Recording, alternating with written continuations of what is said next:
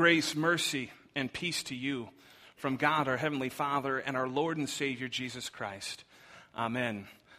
Are we there yet? I can, with clarity and purpose, announce to you we have arrived. We are there. It's the last week of our sermon series on 1 Timothy. We come to the final chapter in his book. It all comes down to this. And maybe if you've ever been on a trip, and you can see your destination in sight, you know this is where it all falls apart.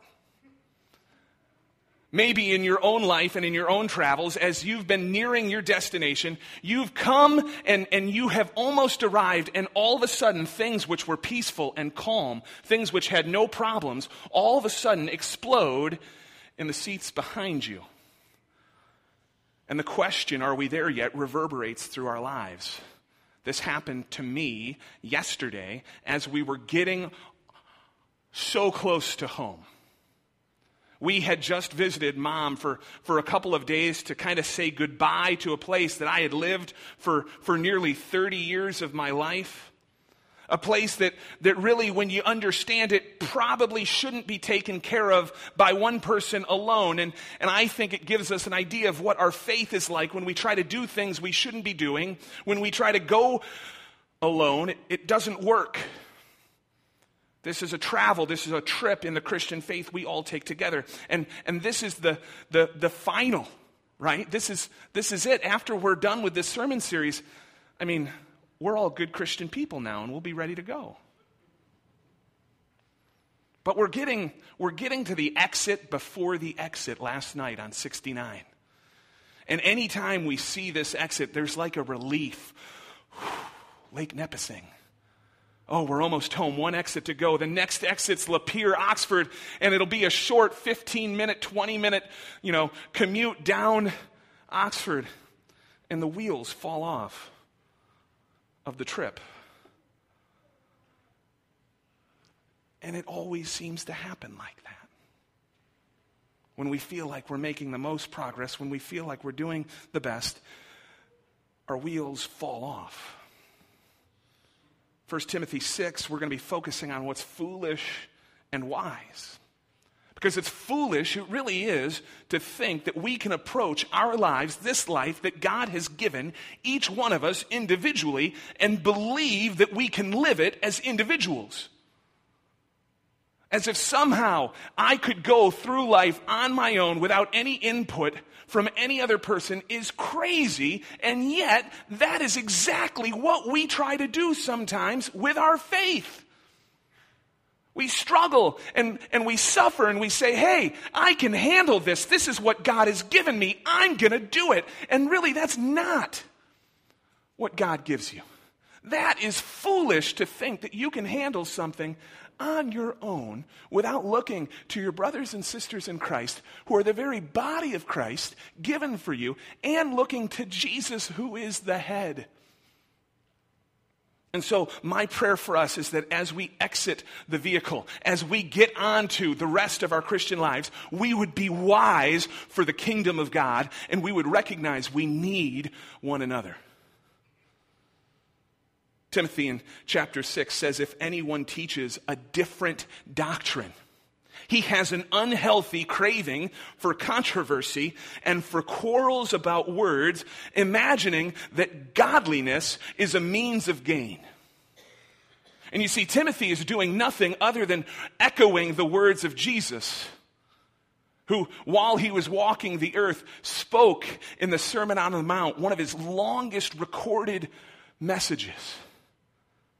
He said, beware of false prophets who come to you in sheep's clothing, but inwardly are ravenous wolves.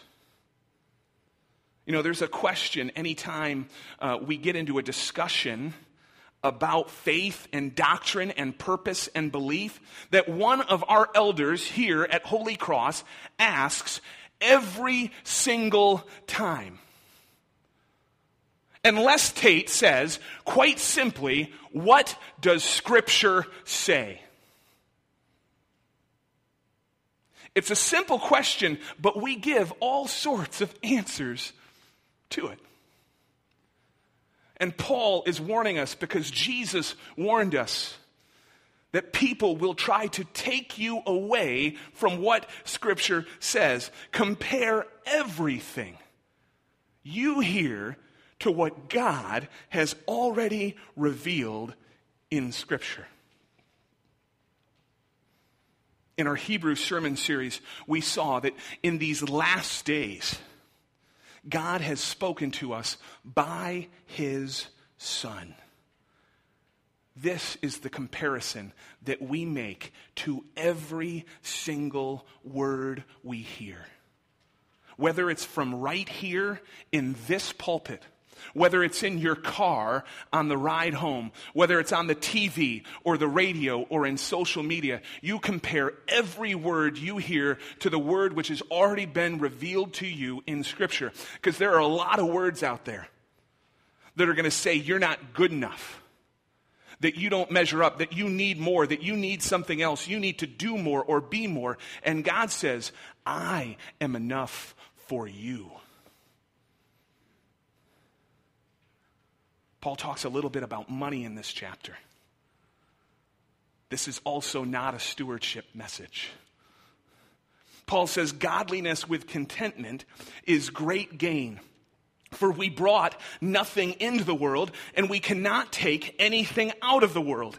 And this, again, is an echo. Paul is echoing what has already been written, what has already been heard. And this one goes back to Job, to the Old Testament, Job chapter 1. Job said, naked I came from my mother's womb, and naked I shall return. And without the context, we're just thinking like, well, why is Job talking about childbirth? But this is his lament, his cry, his sadness. Job had just lost everything he owns, but more importantly, he had just discovered all of his children dead. This would not be my response unless God put the words in my mouth.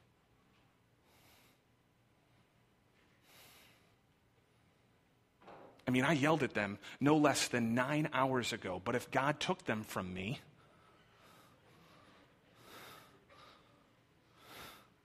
This would, naked I came from my mother's womb and naked I shall return. No, I'd be like, no, God, give me my family back. It's what I've already said about my dad. It's why I'm bitter and angry, even though it's the best decision that could possibly be made for mom's sake. Of course, sell my childhood, the thing I have more attachment to than the home I grew up in. I mean, am I responding like Job? Naked I came from my mother's womb, naked I shall return? I don't think I can unless God puts those words into my mouth and into your mouth. We are always foolish until God makes us wise. Martin Luther said, "Fool is the title that stands above all earthly treasures." Look at the facts, he said. God supplies what we need so abundantly we cannot use it up. We see him place these things into our hands, and we're surrounded by an abundance of all good things, and yet we keep on scraping. I mean, which of you in the morning has ever woken up without oxygen to breathe?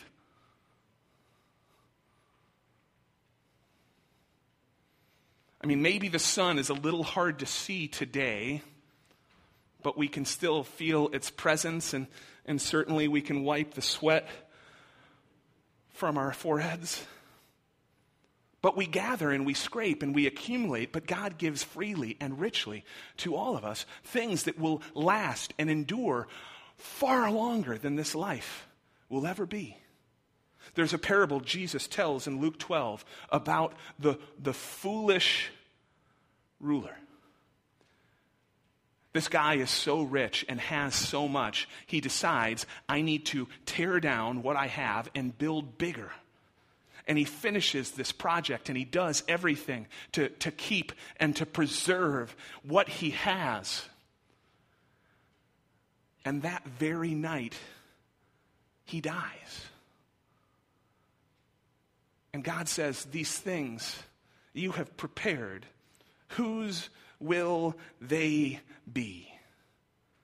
And so if we're trying to cultivate things and possessions as the gifts we pass on to the next generation, we too are foolish. The most important thing we can pass on to the next generation is the thing that is free but of tremendous value. Paul tells us in the middle of the passage, he says, pursue righteousness, godliness, faith, love, steadfastness, gentleness. Luther called this the alphabet of Christian virtues. You teach your kids the ABCs. I do, and I will, and I'll continue to try to raise them up in what they need to know for the world, but am I teaching them and raising them up for what needs to be known for eternity? In the very next verse, once we've been armed with the ABCs, Paul says, fight the good fight of faith. Take hold of the eternal life to which you were called. Right? These are easy words to say. But it's something else entirely to train ourselves for this fight. And to have our response to life's pressures and pains be something where we instinctively share the gospel with ourselves and with others. Right? What's the good fight of faith? I think each one of us would be able to testify in our own way the attacks of Satan, the harm that he wishes to give to us. And he says, be prepared so that you may take hold of that which is truly life.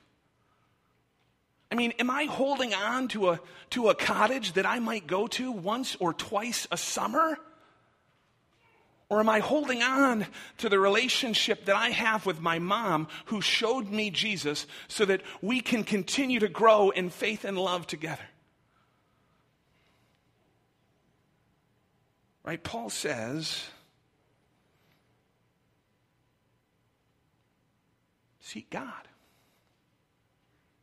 Pursue God.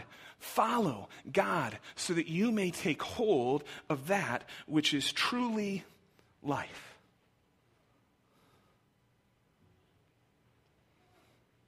At the very end of the passage,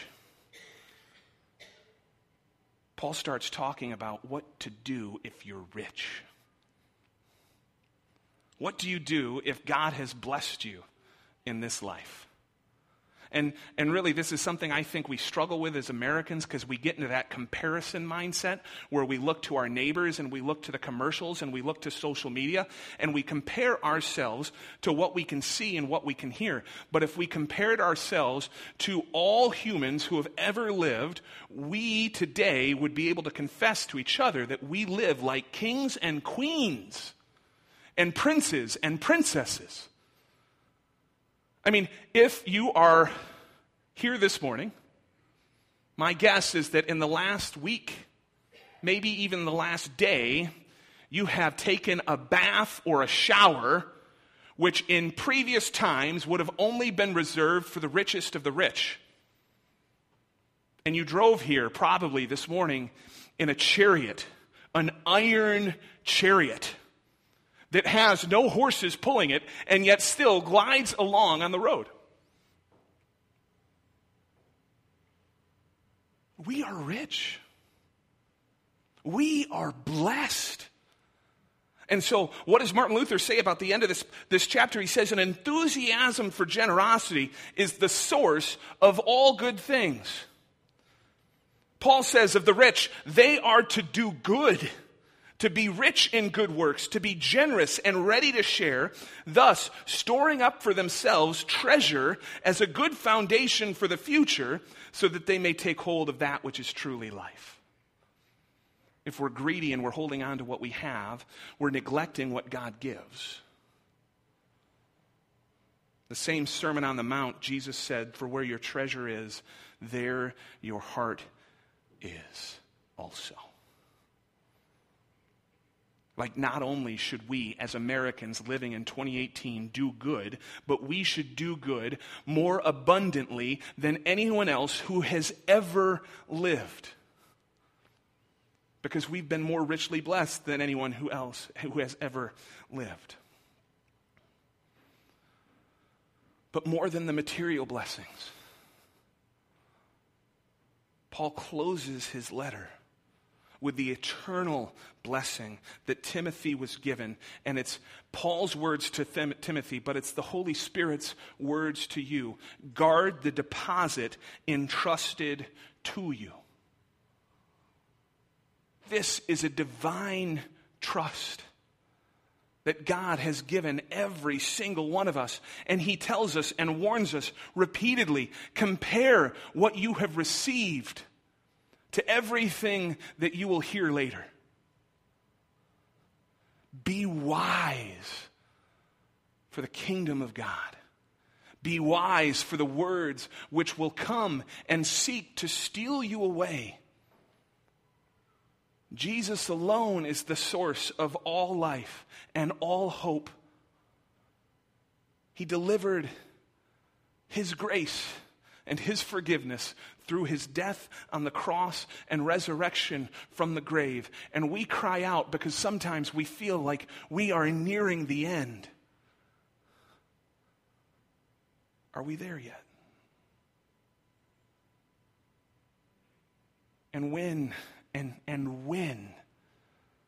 life, your life, starts falling off the rails because the trip is nearly over, remember, the trip is already over. In Christ, you have arrived. Salvation begins now. There is no waiting to get to our destination. Jesus has already given you life forever, and it starts now. Are we there yet? Yes, we are. How do I know? Because Christ is risen. Hallelujah! Pray with me. Heavenly Father, we give you abundant thanks that Christ is risen. And that when we ask the question, when we struggle, are we there yet? You tell us yes because of your Son's death and resurrection. Lord, help us to be wise. Help us to share love and grace and mercy, which you have first given to us. This we pray through the Holy Spirit in Jesus' name. Amen.